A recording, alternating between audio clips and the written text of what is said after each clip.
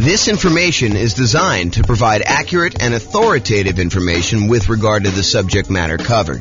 It is offered with the understanding that the presenters are not engaged in rendering legal, accounting, or other professional services. If legal advice or other expert advice is required, the services of a competent professional should be sought. Welcome to the Aurora Real Estate Investing and Real Estate Financial Planning Podcast. Learn all about investing in real estate in Aurora, Colorado, with a combination of real estate financial planning and modeling with numbers specific to Aurora, plus syndicated, more generalized recordings of live and pre-recorded real estate investing classes. Not all of them specific to Aurora. Be sure to stay tuned after the podcast for a message from our sponsors. Well, good morning and welcome, everyone. I am your host, James Orr, and this is another class on deal analysis. Today, we're going to talk about a couple interesting little differences you might see when analyzing certain types of deals. And I'm going to use the example of new construction because I think you're likely to see some of these things on new construction. And one of the things is almost exclusively to new construction, but we'll kind of go through that as we come up with it. So I'm going to jump right into using the world's greatest real estate deal analysis spreadsheet. And you can go download a copy of this at realestateFinancialPlanner.com/spreadsheet.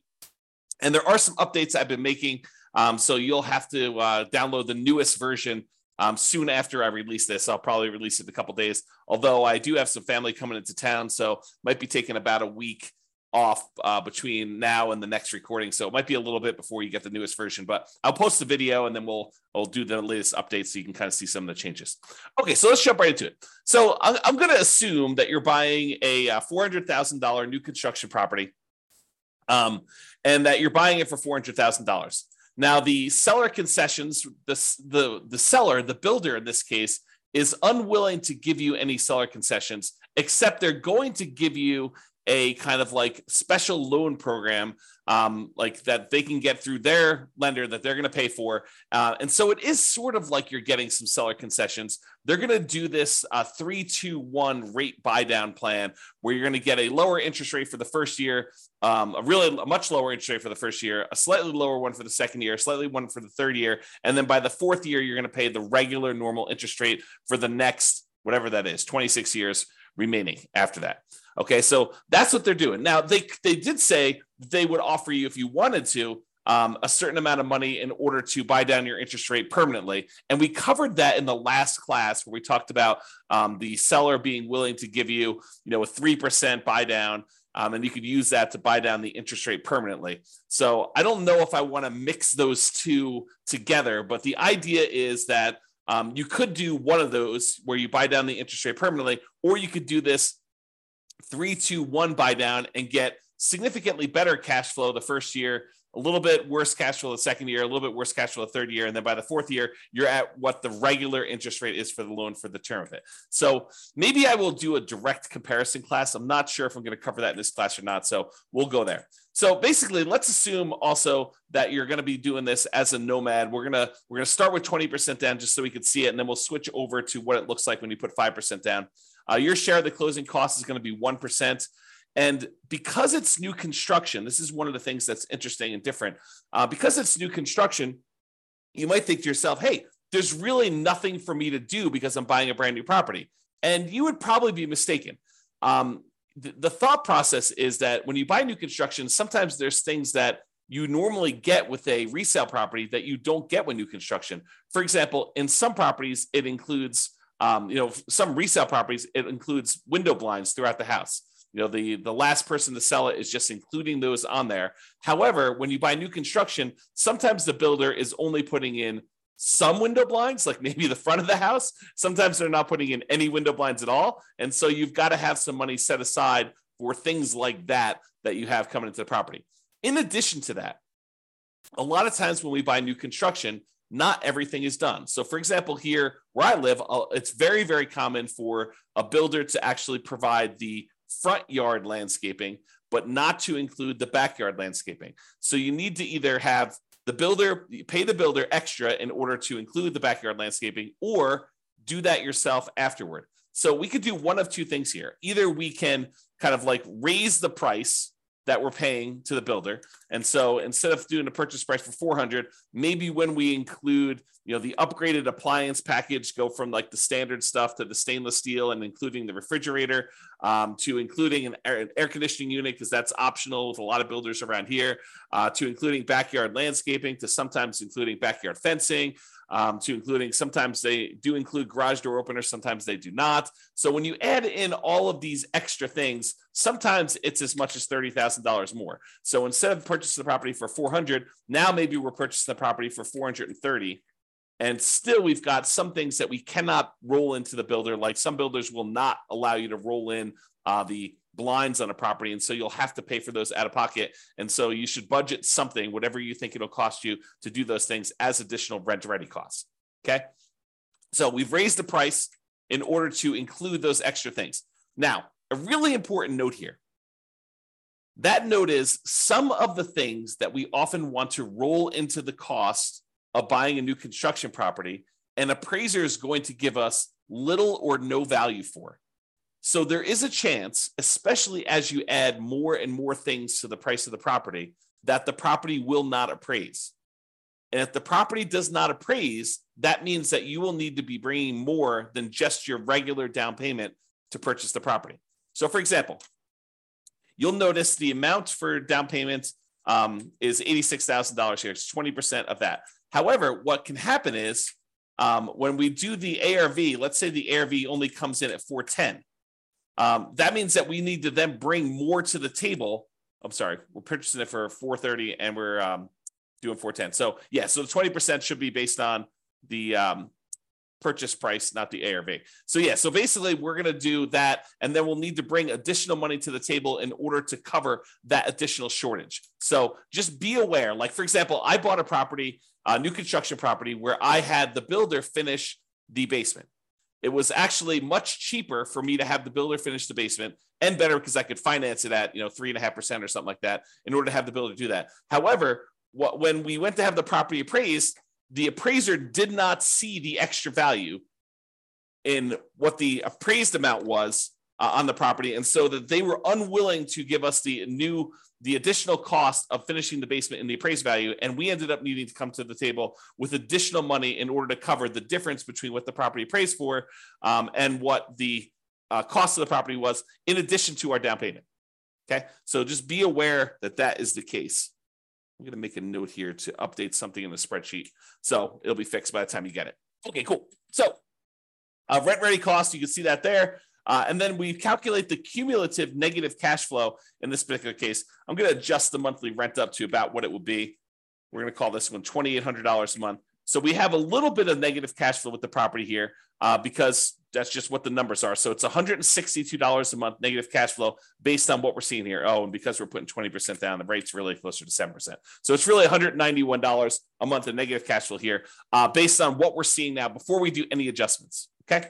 So we see the rent ready costs. We see the cumulative negative cash flow there. If you want to cover like what we talked about there, go watch the previous class. I walk you through a bunch of what's going on with the cumulative negative cash flow. The short version of this is when you buy a property, you should have enough money for the down payment, plus enough money for the closing costs, plus enough money for any rent ready costs that you need, plus enough money for your reserves. And in addition to all of that, if you have negative cash flow on a property, it is prudent, it is more conservative for you to say, look, my negative cash flow for the life of this property, with rents going up a little bit each year, my expenses going up a little bit each year, my payment on my property is probably going to be fixed. I'm likely to have negative cash flow for a number of years before rents creep up enough where I no longer have negative cash flow. The world's greatest real estate deal analysis spreadsheet actually will do that calculation for you. If you go into the overrides, you can see where it does that. It is right here with the cumulative negative cash flow. So it calculates how much negative cash flow you have each year, and then it adds up what the total amount of cumulative negative cash flow you have on the property for that time period. And then it shows you here on this homepage, as you will also need this in order to make your investment in the property. So when you think about how much you need to do the deal, it's not just down payment. It's not just down payment and closing costs. It's not just down payment, closing costs, and rent ready costs, the things that you need to get the property ready to rent. It's not just all those things plus reserves. It's all those things plus now cumulative negative cash flow, because it is prudent for you. If you know negative cash flow is coming, it is prudent for you to set that money aside as part of your initial investment when you are going to buy the property. Okay. If you don't have negative cash flow, it'll be zero and you won't have to worry about it. However, if you're in a market where you're choosing to put less than a certain amount of down where you wouldn't have negative cash flow, right? Because if you put more down here, you put 30% down, it's not negative anymore, right? So negative cash flow really is a function of how much you put down. It is deferred down payment.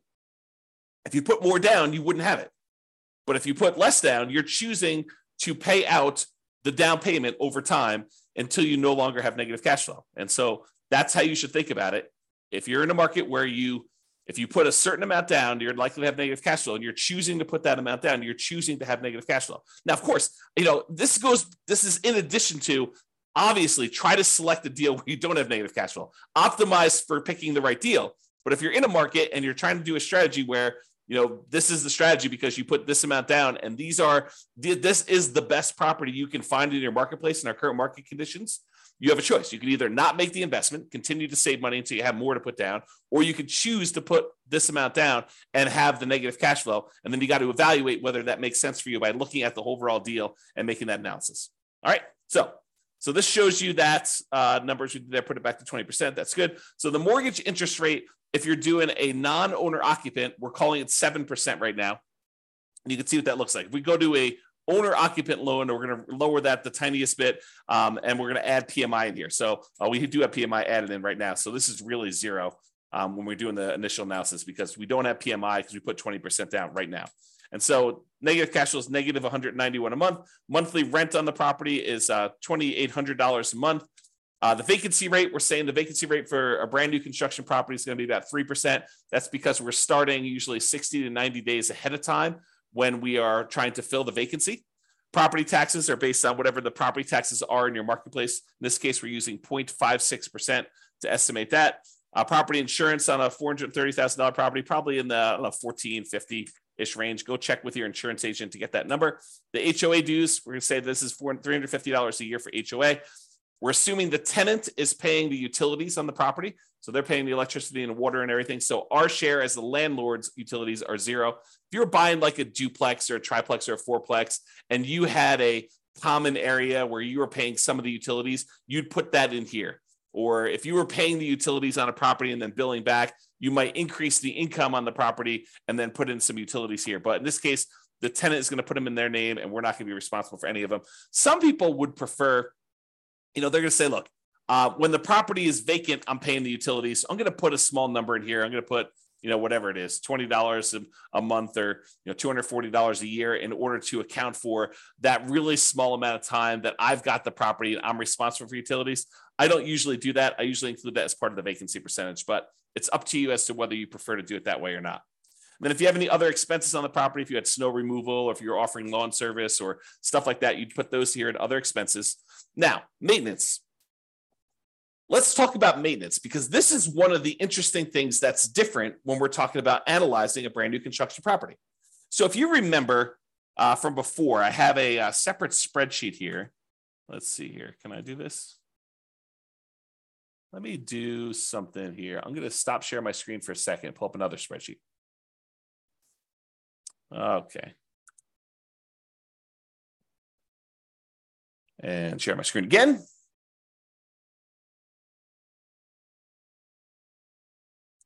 Okay, so if you remember in a previous class, I went over this CapEx and maintenance estimator for rental property calculator. And this is the advanced version. There's a really simple version where you just kind of put in all the numbers for the cost for all the different things you've got in here, and then how frequently you need to replace those things. So you can go ahead and adjust whatever you want to do. If roofs are not $12,000 where you are, if they're $14,000 on a property you have there, and then the frequency of replacement is these last 24 years in your marketplace, you can adjust all these numbers and you can see kind of like what they end up being, and that's even in the basic calculator.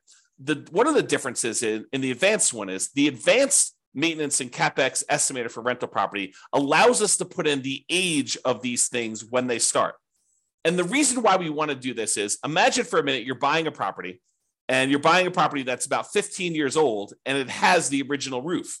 Well, you know that you have a $12,000 expense coming up, and usually roofs last about 20 years, but you're already 15 years into the life cycle. So you now know that you have a $12,000 expense coming up, not 20 years in the future, but because the roof is already 15 years old, you know that it's coming up in 5 years. So we'd have to put in the age at the start for that roof as 15 years old. Now what we need to do is we need to save up in our maintenance budget $12,000 over 5 years because we know that we have a roof coming, right? And so the new spreadsheet, it's not new, it's like a year old at this point. I think I did it in, early of 2022 is that when I built this brand new spreadsheet. But basically, it allows you to go in here and say, here's all the different things I have for maintenance. You can add in a bunch of extra ones if you have additional things on your own property. And then you put in what the cost is in today's dollars. And then I automatically adjust for inflation for you. So we know that, if you're planning for a roof and you're saying it's $12,000 today, well, I can tell you for certain that in 20 years from now, a $12,000 roof today is not $12,000. So if you think you're just saving for $12,000 20 years into the future, you would be incorrect about that. You need to say that $12,000 increasing at whatever the inflation rate is, 3, 4, 5, 6%, 7%, whatever you think inflation is going to be, you need to be saving that amount of money. And that's coming in 20 years. So you put in all these different ones in today's dollars. You put in how long that they last for, what their average lifespan is in frequency in years, like how often you have to replace them. And then you put in how old each one is, and it will redo all the calculations for you. So why do I tell you this? I'm telling you this because with a new construction property, all of the age at the start is 0.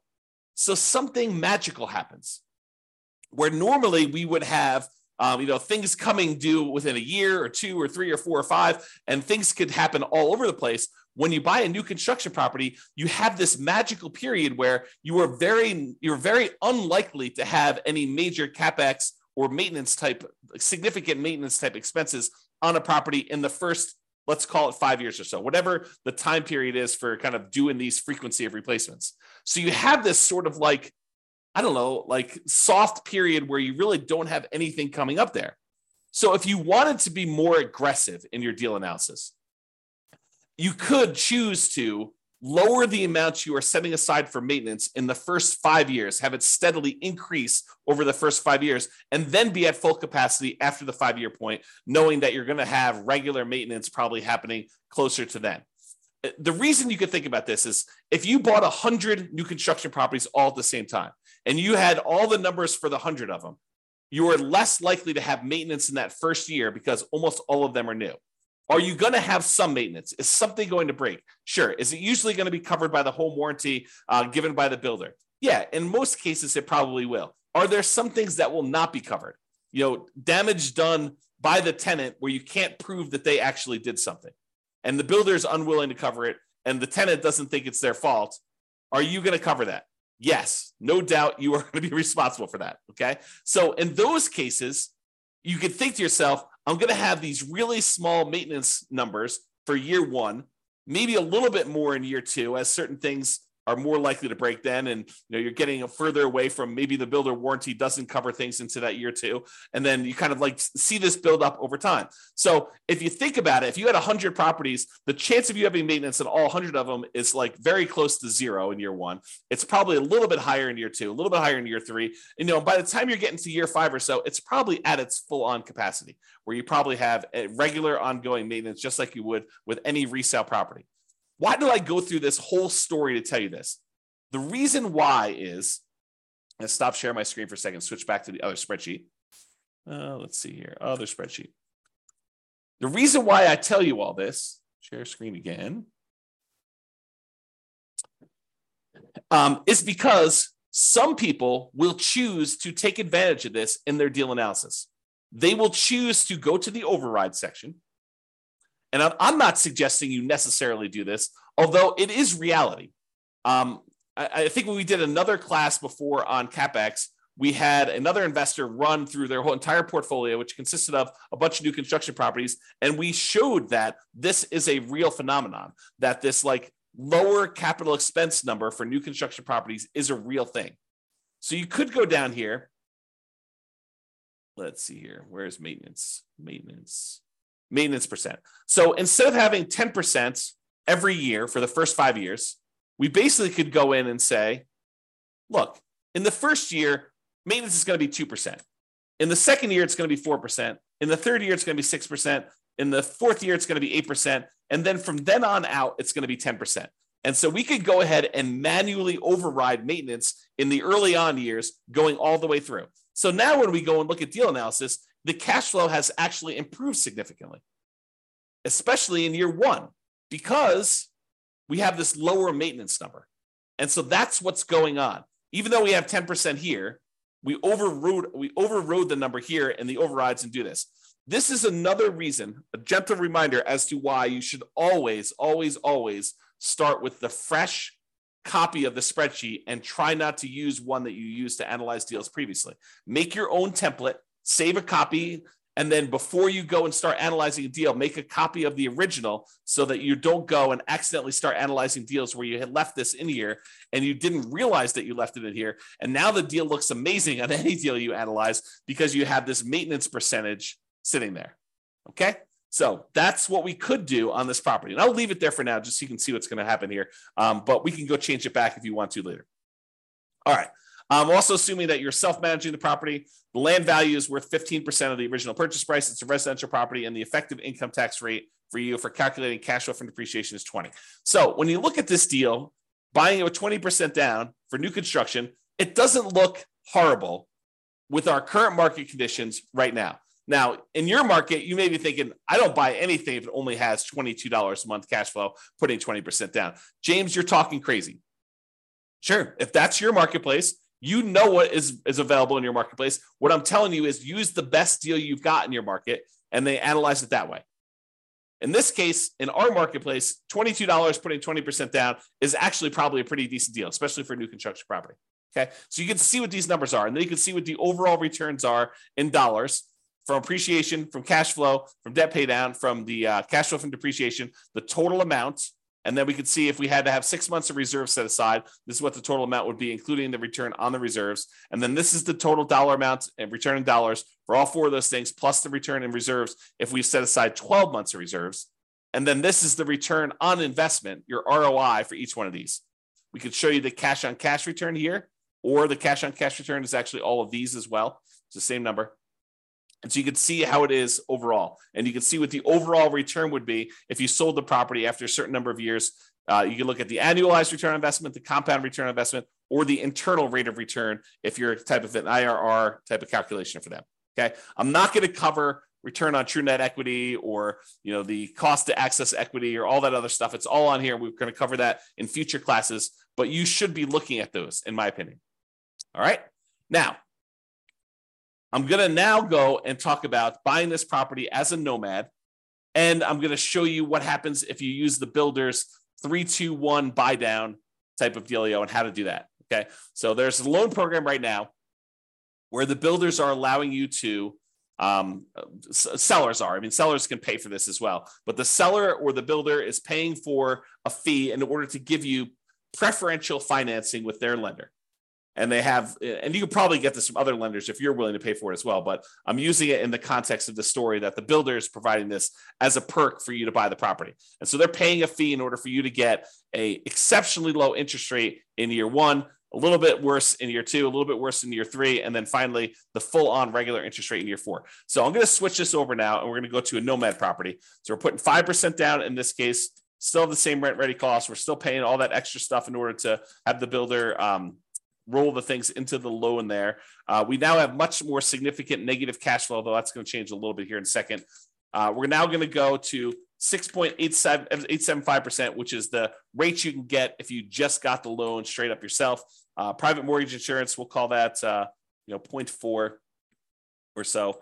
PMI drops off at 80% loan to value. And so now you have significant negative cash flow on this property, even with that maintenance in effect, where we have that lower maintenance because we did the 2, 4, 6, 8, 10 maintenance plan over the first 5 years.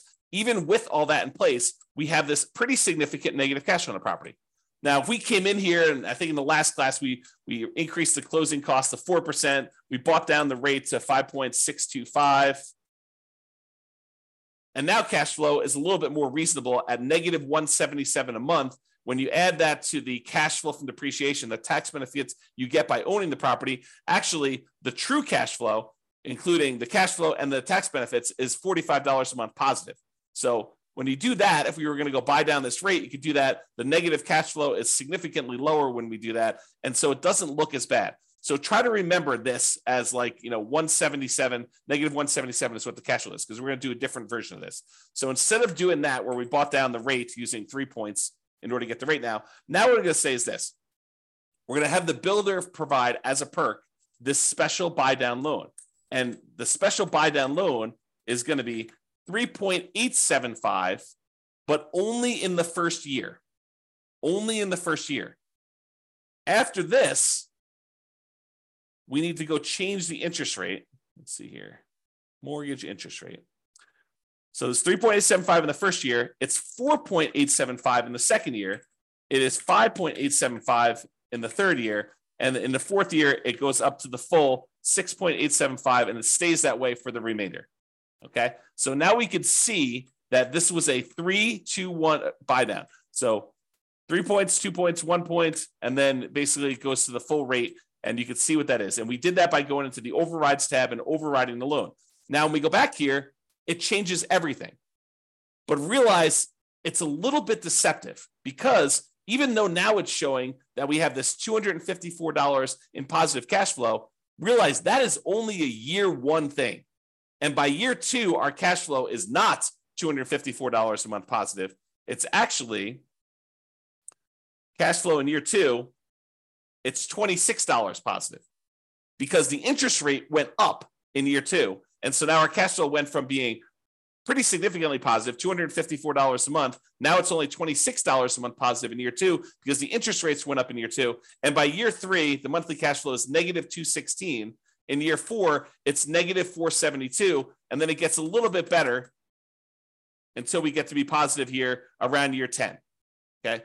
Because it went back up to the normal interest rate. So the cumulative negative cash flow that we have is about this $19,136.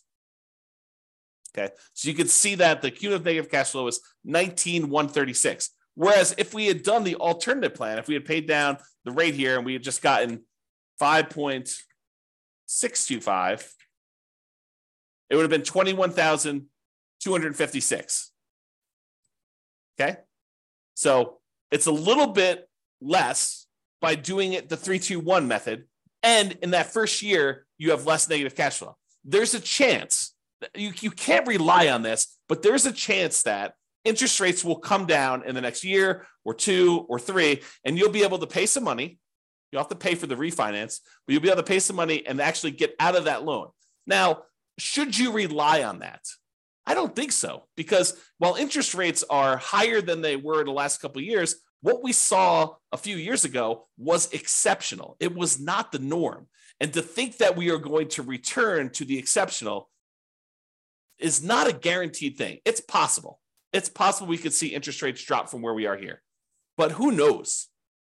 7% interest rates are about the middle of where we normally have been historically. If we look at if we add up all the times that interest rates were at about, below 7% and all the times that they were above 7%, look at on a time measurement, how frequently this happens. I think the 7% rate is about halfway. Half the time it was more expensive than this, half the time it was less. Okay. Not what's the extreme we've seen, which is probably close to 20%, 18, up in there. And the low we've seen, probably really twos-ish, mid to, I think I have 2.25 on one of my mortgages. So you have this wide range of stuff. And I'm not showing you what the middle of the range is, take the high and take the low and divide by two. I'm saying if you look at time and how long we've been at certain interest rates, we've been higher about half the time. We've been lower about half the time. So 7% is not an extreme high. And I'm just trying to give you some perspective as to whether it's likely you're likely to see interest rates go back down. Definitely possible. Definitely possible. But it's also possible interest rates will go up from here and you will not want to refi. And so voluntarily taking 6.875 for subsequent years, for year 4 and beyond, doing it this way may or may not be the best strategy for you depending on how long you plan to hold the property. And you can see this impact right here in this cash on cash. In the first year, cash on cash looks amazing. In the second year, it looks less than amazing, right? Because you're back down to the higher interest rate. And then it's negative, and then it's negative, but then it starts to recover as the cash flow tends to improve on the property. So this shows you just the first 5 years as a quick visual. All right. So I think I covered what I wanted to cover. I wanted to talk about the idea that in a lot of cases, you're going to be adding to the price because you're going to need to add things to the purchase price. I wanted to talk about the idea of this 3-2-1 buy down and how that sort of compares in some ways to some of the other things we've looked at. And I wanted to talk about how the maintenance thing could work on properties if you want to be less conservative. If you want to be more conservative, let's go back and just change those overrides back. And let's just see what it looks like. Let's see, where was my maintenance override? Here we go. So I'm just going to delete these. So now we're at 10% for the whole thing. Yeah, so now cash flow in year one is only $37. But you only put 5% down. And the cumulative negative cash flow is now at $22,000 overall, where I think before we were at 19, if I remember correctly.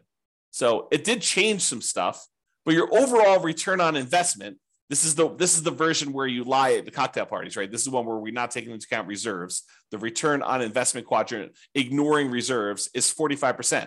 If we take into account that you really should set aside 6 months of reserves in order to make this investment, it's really 34.91%. So is 34.91% a good deal? Return on your initial investment in the first year? I don't know. Seems pretty good to me. 30.90% still seems pretty good, right? That's if you put 12 months of reserves. Now realize these numbers do change because the interest rate's changing. So it's a little bit more complicated when you do these 3-2-1 buy downs because you can't just look at the first deal, right? You got to go look at like what's happening here. So if we start looking at return on equity, it's after the first year, it doesn't really matter what you put into the deal. Really, we're more concerned about what's the return we're earning on equity. You can see that those are decreasing over time pretty rapidly, okay? Which is expected. We normally see that when we look at the return on equity calculations like over here, okay? It's just a little bit more abrupt, and the cash flow goes much more negative because the interest rates are changing. They're different than what they were in the first year. It's not a smooth curve. All right, so that's all I got. Unless we have any questions, I'm going to end the webinar here. Hope you guys have enjoyed the deal analysis now where we've gone over how to analyze buying a new construction property. I am off for about the next week. I think I resume back up next Wednesday or Thursday. I can't remember which. So if I go dark on everybody, that's what's going on. Have a great day and weekend, everybody. This has been James Orr. Bye-bye for now. With home prices up, mortgage interest rates up, and rents up, but not quite enough to counteract the higher prices and interest rates. Cash flow on rental properties in Aurora is harder than ever. Book a call with the Real Estate Financial Planner to apply our proprietary 88 strategies to improve cash flow on your rentals. See the show notes for a link to schedule your call and improve your cash flow today. If you're a real estate agent, lender, or professional in Aurora that wants to help our real estate investor listeners, consider reaching out to learn about collaboration opportunities with this podcast. We'd love to add more value to our listeners by having you assist our investors buy, sell, and finance their real estate investments. See the show notes to schedule a call to discuss collaboration opportunities.